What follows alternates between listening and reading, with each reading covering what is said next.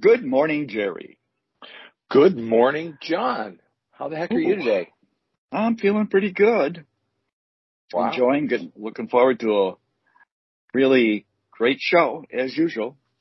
Yeah. Well, I'll do a little introduction for our new listeners. Sounds good. Usually we talk about four things, but today's a special show. We're just going to talk about two things. A main topic and then some groaners. That's going to be it. It's pretty exciting. Wow. Yeah. Yep. Back to our roots, that's for sure. Yeah. Which reminds me, what are you wearing? What kind of shirt? Shirt-wise, which is all I'm allowed to talk about on the show. You know, we had a rule we had to establish pretty early on. I'm wearing a T-shirt that says, it's a Bro Show T-shirt. It says, I'm looking at it right now, my brother is doing fine. Wow, those were the days. Yeah. That's for sure. We used to get that, and there's a reason we wore that shirt, which will become pretty clear as we get into our topic. And I decided, since we're going to change our format more to like what we used to talk about, I decided to wear the original shirt, which has on it podcasting our way through cancer, age, and loss. That is the very first shirt that we put out, and since then, well, I haven't taken inventory recently, but there's got to be at least 15 to 20 additional shirts since then. Well, 11. That's right. 11 seasons, and sometimes we did more than one. It's probably That's 15. Right. Yeah, it probably is. I think you got a good number there. That's excellent. Hey, we have a sponsor though, don't we? Yeah, we're going to leave the sponsor in there because we got a mission that we're interested in. It's a Big Cat Rescue is the name of our sponsor for this season, and Big Cat, their mission is to provide the best home they can for those critters, those big cats. We don't want those critters caged. We want them out and about so they can enjoy life as they're used to it. And this organization is also interested in basically eliminating the abuse of big cats in captivity and also preventing their extinction. They are a 501c3 organization established in 1992. So they've definitely met the test of time. Yeah. And they've done a really good job of making sure that these animals that they do house down in their vast area down in Tampa, lead a really pretty good life. So, and they've got some swag. They got some T-shirts and hats and all kinds of good stuff. And I think, I got one of those T-shirts. Yeah, we got links in the show notes. You can go there to look at their swag. And like John said, it's all over the place. They got lots of stuff. And also you can find out more about the organization and make a donation if you so choose to do. Wow. Pretty good. Yeah, we got through that pretty quick. It gives us a chance to jump in and really take a deep dive into our topic. And our topic today is, I think what we're going to do is we're going to go back to our roots. Mm-hmm. Back in 2016, both of us were diagnosed with cancer, prostate cancer. Yep. And that's where the show developed it what's interesting about the diagnosis of prostate cancer, you learn a lot just from the mere diagnosis, because we found out very quickly that the fact that we're brothers and had it and had another brother that had it is sort of an alarm that goes off with a urologist. And once they see that, they realize they got a patient that's got an active case of prostate cancer, because this is a disease that goes horizontal rather than vertical or by generation. So once we found out about it, we talked, and we could talk to each other about it, and we said, let's do a show. So sure enough, in early 2017, we started the Bro Show, and just the slogan I read you was the way the show started. And quite often we felt we learned through our experiences and we could impart those to other people. And that's where it started. We then realized that this is a subject that we could only do for so long, and we needed to morph into things that we were really interested in. And we found that we had a commonality with respect to films. We both like movies, and I like sports. And you like kind of news, this and that, whatever. And so what we did is we came up with a slogan of sports, films, and fake news. Since then, we've learned that we had a show that was going 45 minutes plus, and we realized, we were putting listeners to sleep because the active, these podcasts, the ones that really work the best, are less than a half an hour. So we decided to trim it down and cut the number of topics we had to one major topic, and then feature an animal, because your background is animals, and you're the animal man / producer, variety of other things. And so that's what we've ended up with. We ended up with where we have a season of an animal for a season, and we've got tiger this year and for this season, and here we are.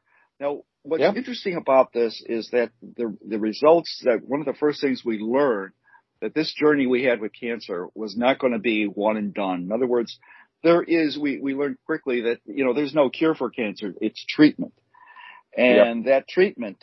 We had different courses we had to take, and I think we were pretty well self-defining.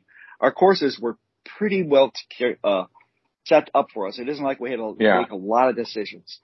My decisions were pretty straight, going very traditional with surgery, and your decisions were and I had stage 2 prostate cancer. You had stage 4. Stage 4 kind of set up with a pretty set way in which you were going to have to look at it. And as a result, your journey has provided you with a sort of a continue looking at it.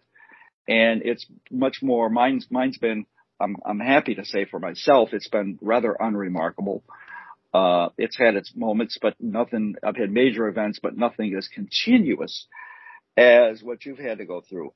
And what we've learned through that, and us talking about cancer, is that your need to explore and look at variety of treatments, being, I would call, your own advocate as looking at cancer, has been extremely important as you've learned, because here we are, you're stage 4 prostate cancer. And we're talking this is not exactly something where we would expect necessarily you to be here today as we speak, 5 years plus out from the point in time. But you've made it, and you've made it because of the approach that you've taken. So I like some of the things that, for example, oncology is a part of yours. That's tradition. You can't avoid that, or you could potentially, but it's in your best interest to have a good oncologist. And we both have, and my wife had one who I think had the best comment when I first was introduced on oncologist. My wife said, "Nice to meet you," and he said, "Nobody wants to meet me." And I think, that's true. In a way, it's not what you call the Grim Reaper around the corner coming through the door, but clearly there's something about it, and I think good oncologists are able to kind of keep a little balance to it. But what you've done is you have been able to search and look for things to do, look at as your treatment progresses, because of the fact that there's a sense of urgency that kind of puts you in that boat. And I think that's been really, really good. Just one more quick comment with respect to looking at treatment. When you take a look at cancer, there's really several different avenues you take, and I'll briefly go through them, and then we'll just jump into what you're up to. And, when you first go, and if you're old like we are, 2 old coots, and we were even pretty old, in our late 60s, early 70s when we were diagnosed, a lot of times they say, listen, this is slow moving, prostate is. And so therefore we'll do active surveillance. Well, that was eliminated for both of us pretty quickly because of this issue of they knew brothers, this and that. So we probably were addressing a much more active. You could do the surgery route, which I did, and that usually coupled with radiation. But then there's the one that the stage 4, it's hormone therapy, which is used. And what you went through to start out with is the traditional thing you do. It's called androgen deprivation therapy, where you're basically taking what cancer needs in order to survive is food. And if you take this androgen deprivation therapy, you're basically eliminating the food source, at least for a while, but cancer finally gets smart enough to figure out where there's some food. And I think that pretty well, you've had that. You've gone through it. And since then, though, you've done some remarkable things, because yours did not last very long. This therapy that you had, the traditional one, doesn't last long. We know that. It's just a matter of time. And so it gives us kind of an idea of the history from there as to what you've had to kind of do in order to kind of be here to be able to speak to us today. Yes. Well summarized. Before I get into any deets here, I'd like to point out that, people will say, well, this is a show for guys. It's the bro show and you're talking about prostate cancer, but this is relevant to ladies as well as men, because ladies usually have a man in their life in some fashion, a father, a son, a brother, a partner. So, it's good to know about these things, but also, this is a hormone-oriented cancer. In other words, without hormones, it can't exist. And the same thing is true for a couple different cancers for ladies too. And so breast cancer, cervical cancer. So it pays to understand some of these things we're talking about. And you may think it doesn't apply to you personally, but it just might at some point. And there are some very peculiar things about hormones in the male and the female body and cancer that I think people would like to know about. And it helps you understand people around you who do have this, and it might help you understand yourself too. So I did want to point out the relevance. Yeah, that's very good.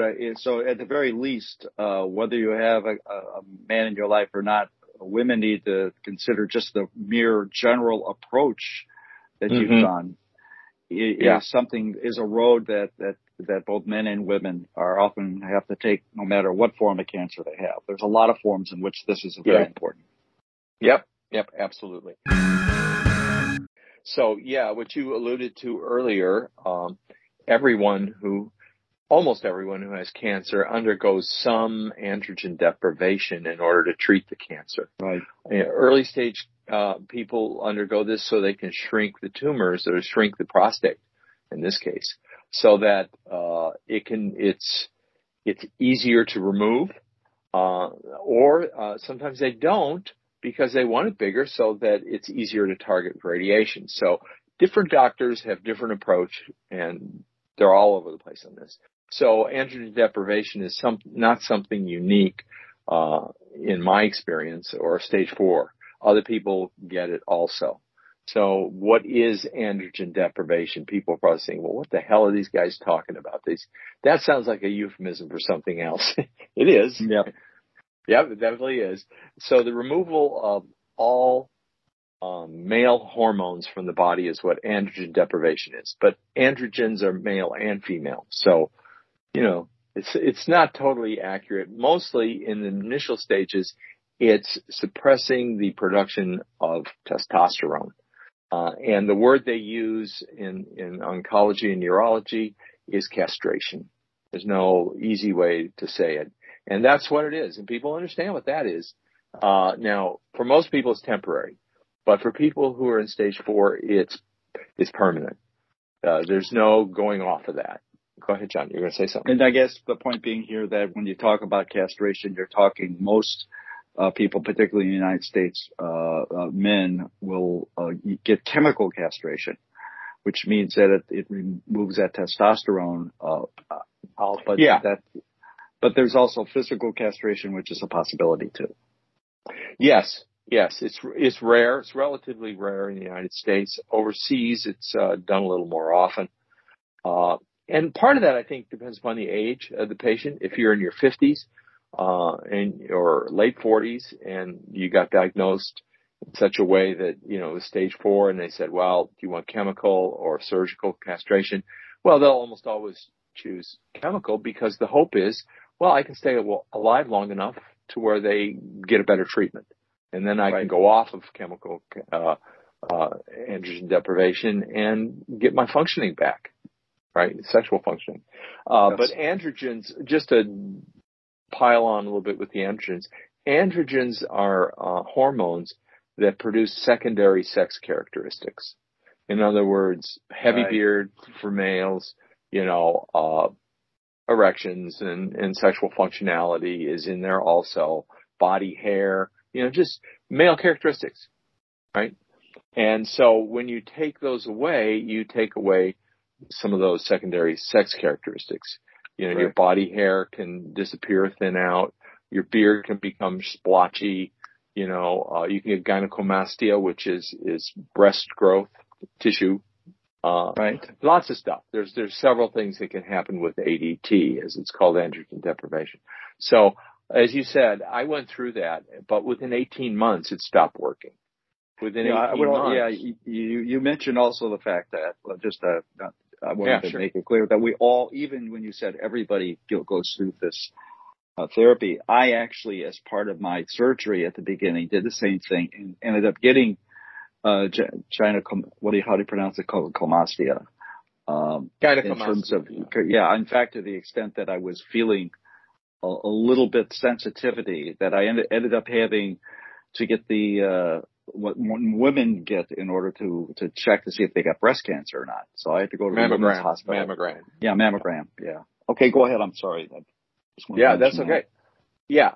But so I underwent ADT as my treatment. It's the only treatment offered to stage 4 people because you can't do chemo. The cancer moves too slow. You can't cut it out because it's in multiple places in my body. So that's the only option you have. You're stage 4. So in a sense, things get very simple for you with stage 4, but then they get complicated within 3 years usually. Your cancer becomes what's called castration resistant. And so it figures out a workaround and it finds other sources of things it needs to grow. And those are, again, androgens. So it turns out your adrenal glands produce some androgens. And these usually kick in when you're 5 or 6 years old. That's when kids start looking a little different, girls and boys. And they're not powerful androgens, but they have an effect, and they're plenty enough for the cancer to make a comeback. And so when you find your PSA, your prostate specific antibodies increasing in your body, your PSA, then you know that you have become castration resistant. And so usually it's 3 or 4 years, but with me it was 18 months. So I had to change something. So then you get what's called second line treatment for stage 4. And this is not androgen deprivation. This is androgen annihilation. That's what they're called. Yeah. So what this treatment does is it targets the adrenal glands. They're above your kidneys, just on the top of your kidneys. And what happens is you're treated so that your adrenal glands almost collapse. They stop producing any androgen-specific chemicals. But wait a minute, don't you need those? Don't you need those to live? You do. You need your adrenal glands in order to function. If they totally collapse, you just go to sleep and don't wake up. So that's not a good thing. So you have to take a chemical that suppresses the adrenal glands and makes them collapse, some or all, and then you also need to take a steroid, a corticosteroid called prednisone, in order to bring them back to life. So every day, twice a day, you take two chemicals. One is called Zytiga and the other called prednisone. And so you kind of die a little bit and then you come back from the dead. You go through that every day, and it's better or worse for various people. Everyone reacts differently to it. I didn't have a terrible reaction to it. I had only one bad side effect, and that was, fatigue and mood swings. And, also you can get very depressed. It's not a great feeling going through this. So I've kind of gotten used to it, but it's there. And I did not like the treatment. Nobody likes it. So in talking to my oncologist, I said, "Hey, Dr. Castillo, I've been reading on this forum I'm on. I'm on a advanced prostate cancer forum where there's all guys like me. And a lot of ladies too who are advocating for their husbands or brothers or fathers. And there's some sons on there too.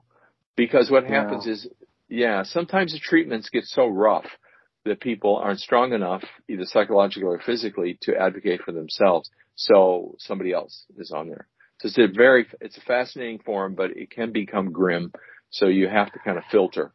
So anyways, forums in general, you need to be very careful because you're gonna get the horror stories in the Yeah. forums. You're going to get them. Yeah. So as a result, it's almost kind of in a way like you got to sift through and filter in your own mind what you read and piece through and sort of look for somewhat diamonds in the rough. Maybe not that bad, but Right. definitely you can. I've been through them in my situation for specific reasons we don't need to go into. But but forums are useful, but you need to understand what you're going to get into as you look at them. It's not all a walk in the park and fun and games here. No, it's not. And almost every forum has a feature where you can receive a digest of what's been posted that day. And that's your savior. That's your savior. You get that as an email, and then you just look at it, and you don't have to read anything except the titles, a little sum up. And so that I use that as my filter. I look at that and say, well, I'm not going to read that. I'm not going to read that. And if I see one I like, I click on it, and it takes me right to that specific area that I do have an interest in that won't depress me. So what was your oncologist's reaction when you said you wanted to go use the new therapy that you'd come up with, the estrogen? Yeah. The patches. Well, initially, I did not get a positive reaction.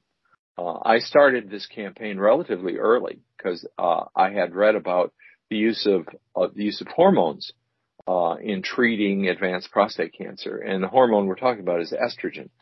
It's a particular form of estrogen called estradiol.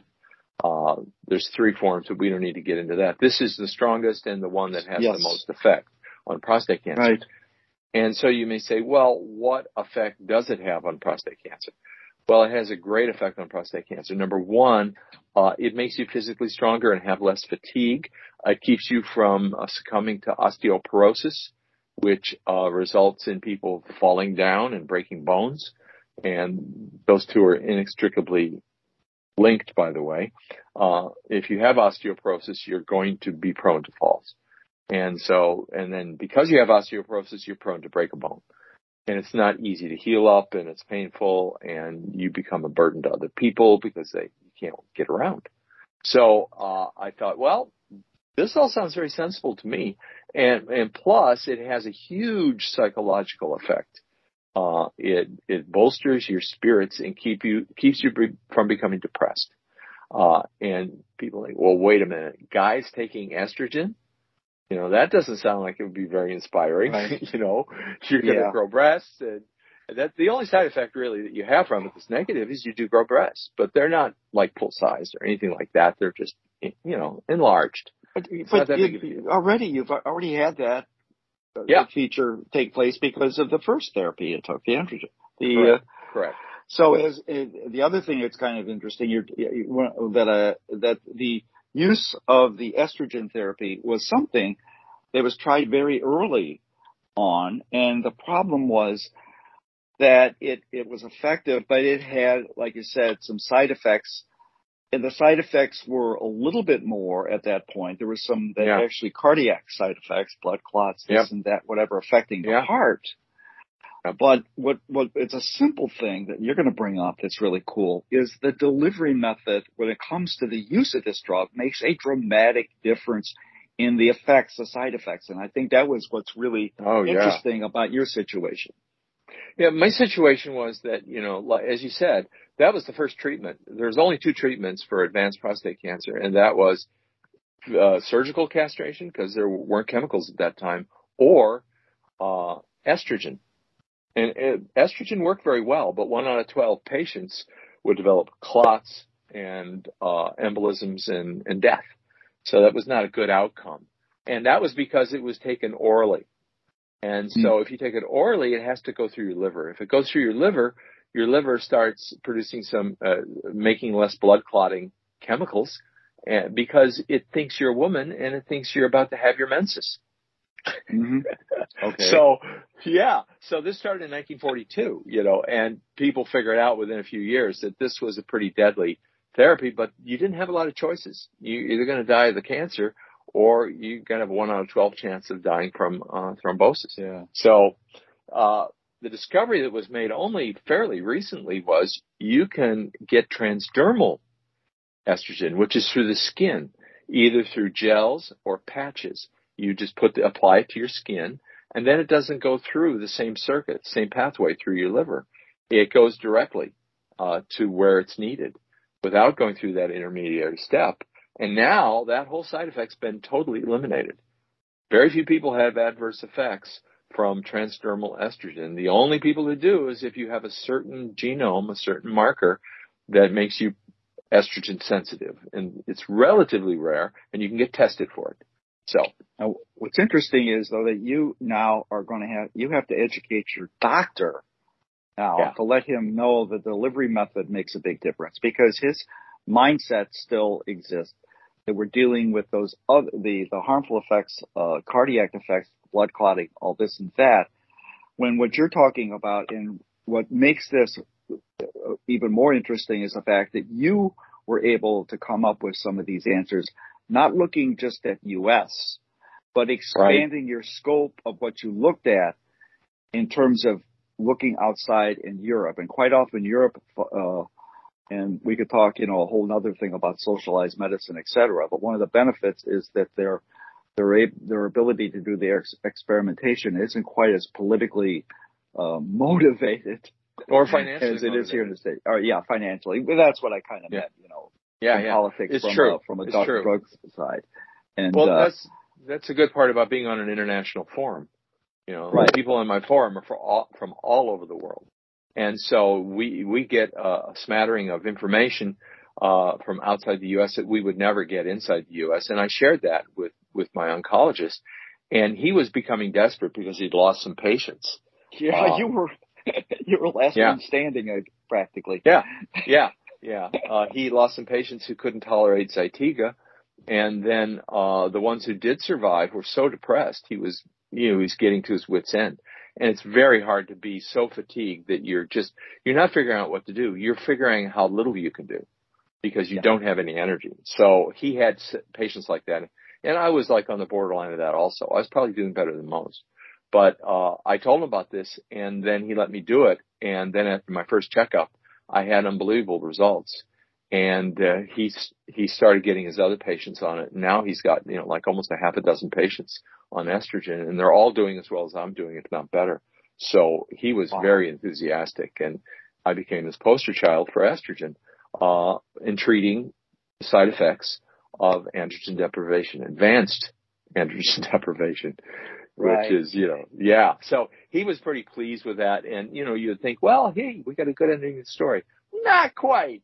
Not quite there yet. Not quite. And I think that's because your journey and your challenges that you still have are the fact that you want to be in a position where you're getting a little bit of the benefit from the estrogen therapy, but there's means by which you could get more through gel or et cetera. And now you've got to go back to your oncologist and say, by the way, we need to step it up a bit. The reason we have to step it up is because my PSA is slowly going up. Right. It's not enough to be alarmed, but it's enough to pay attention.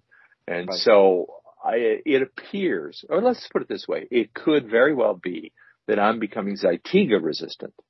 This is like the third level of stage 4 prostate cancer. So when you become, and the great thing is I can read every day about this on my forum, and other people are going through it and what their doctors are telling them. They share. Everybody shares. So, I was taken by several people who chose estrogen as their single therapy. In other words, they didn't do any androgen deprivation. They just, other than estrogen, estradiol, and transdermal, of course. There are a few people who take the pills who can tolerate them. Those pills are pretty damn effective, but they are scary. So it's called DES. I won't get into the details of those pills, but there are guys who are getting great results with this. So I have started my campaign. 2 weeks ago, I did go visit my oncologist, and as predicted, my PSA is up to 1.4, and it's been climbing, slowly, but climbing. And I just started presenting the idea. Hey, I'm already on estrogen. You are aware that some people use this as their monotherapy. And people who do, of course, you're only going to hear from the ones who survive. But these are 10-year, 20-year survivors. He said, that long? I said, yeah. So I got his attention. And so my next pitch is going to be to the amount of estrogen I take. Right now, I take it twice a week with patches, 0.1 milligram, and we're gonna probably at least triple that, and probably switch to gel because it's cheaper than patches. Right. And there is research, luckily, thank God, that shows in they call it, there's in vivo, in vitro, and mammals. That's kind of the progression of clinical trials.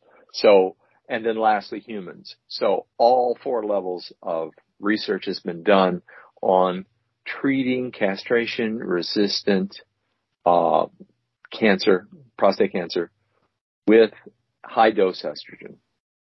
So luckily, I think I have some research.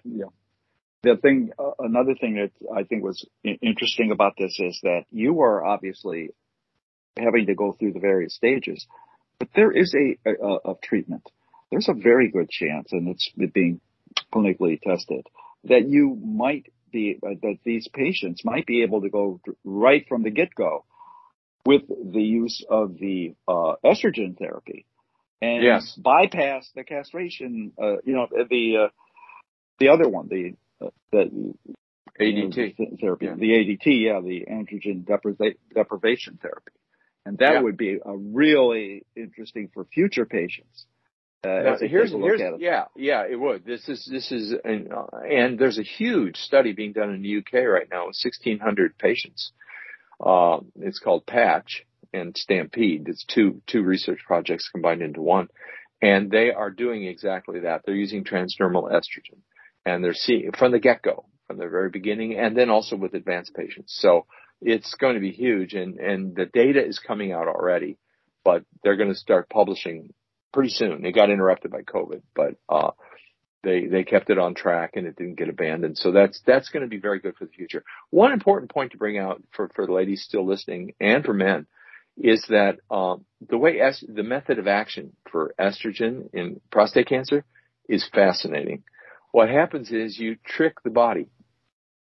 Is you flood the body with estrogen, or you elevated level of estrogen, and because of that, your hypothalamus says, "Hey, we've got a lot of androgen we're producing right now. We need to slow up on producing it." And so it doesn't differentiate between estrogen and testosterone. It's an androgen as far as the hypothalamus is concerned. And it tells the body, stop producing testosterone. It works really well. That's the bottom line. Yeah. But, there's also research going in, and I don't want to get distracted. You can get the same effect by flooding the body with testosterone. The key is you have to do it in high volume. And it also works with women too. And now getting research done on this is very difficult because in the U.S. there's no big bucks involved in this because estrogen and testosterone and all this stuff is relatively inexpensive. Not to be confused with that Zytiga you're taking. Zytiga initially cost $11,000 a month, and I got a grant. Otherwise, I'd never been able to take it. So yeah, it's a boutique drug. So a lot of these treatments, that's where the funding for the research comes from. And so these other solutions, it's much harder to get the research done, and you have to go overseas to find out what you need to find out. So that's how it works. It tricks the body. Wow. And then also when you have advanced prostate cancer and you are now castration resistant and you're now Zytiga resistant, which I'm looking like, then you have to look for something else. And there's research that shows that estrogen in a different way tells the tissues what to do and what not to do and suppresses tumor growth. And, does a pretty good job from the initial data. So I'm looking forward to that and wish me luck in convincing the doctor. I'm going to be one of you. I'm going to be keeping very, very close interest. We do talk every week with the podcast. Yeah. And of course, I have a vested interest as a podcast personality in keeping you alive because without you, the show gets really screwed up because we need a producer. And I'm too lazy to go out there and look for one. So I'm going to be one of your biggest advocates to make sure that we can keep this podcast going. That's the kind of thankful guy I am. Hey, we need 2 groaners. Our groaners are provided to us by Vincent Anthony Lauder Jr., commonly referred to as the coach. And he has supplied me with 2 very good ones. If you don't groan, you're not with the program. Here they are. All right. How are parking spaces measured? How are parking spaces measured? Ooh. I don't know. By meters. Parking meters. Ooh, that's very good. I like that. Okay. Why are pupils the last thing to go when you die? Why are pupils the last thing to go when you die? God, you got me by the tail on that one. I have no idea. Because pupils die late. Oh, dilate. Okay, all right. Ooh, very Hey, let's tricky. face it, these are really bad.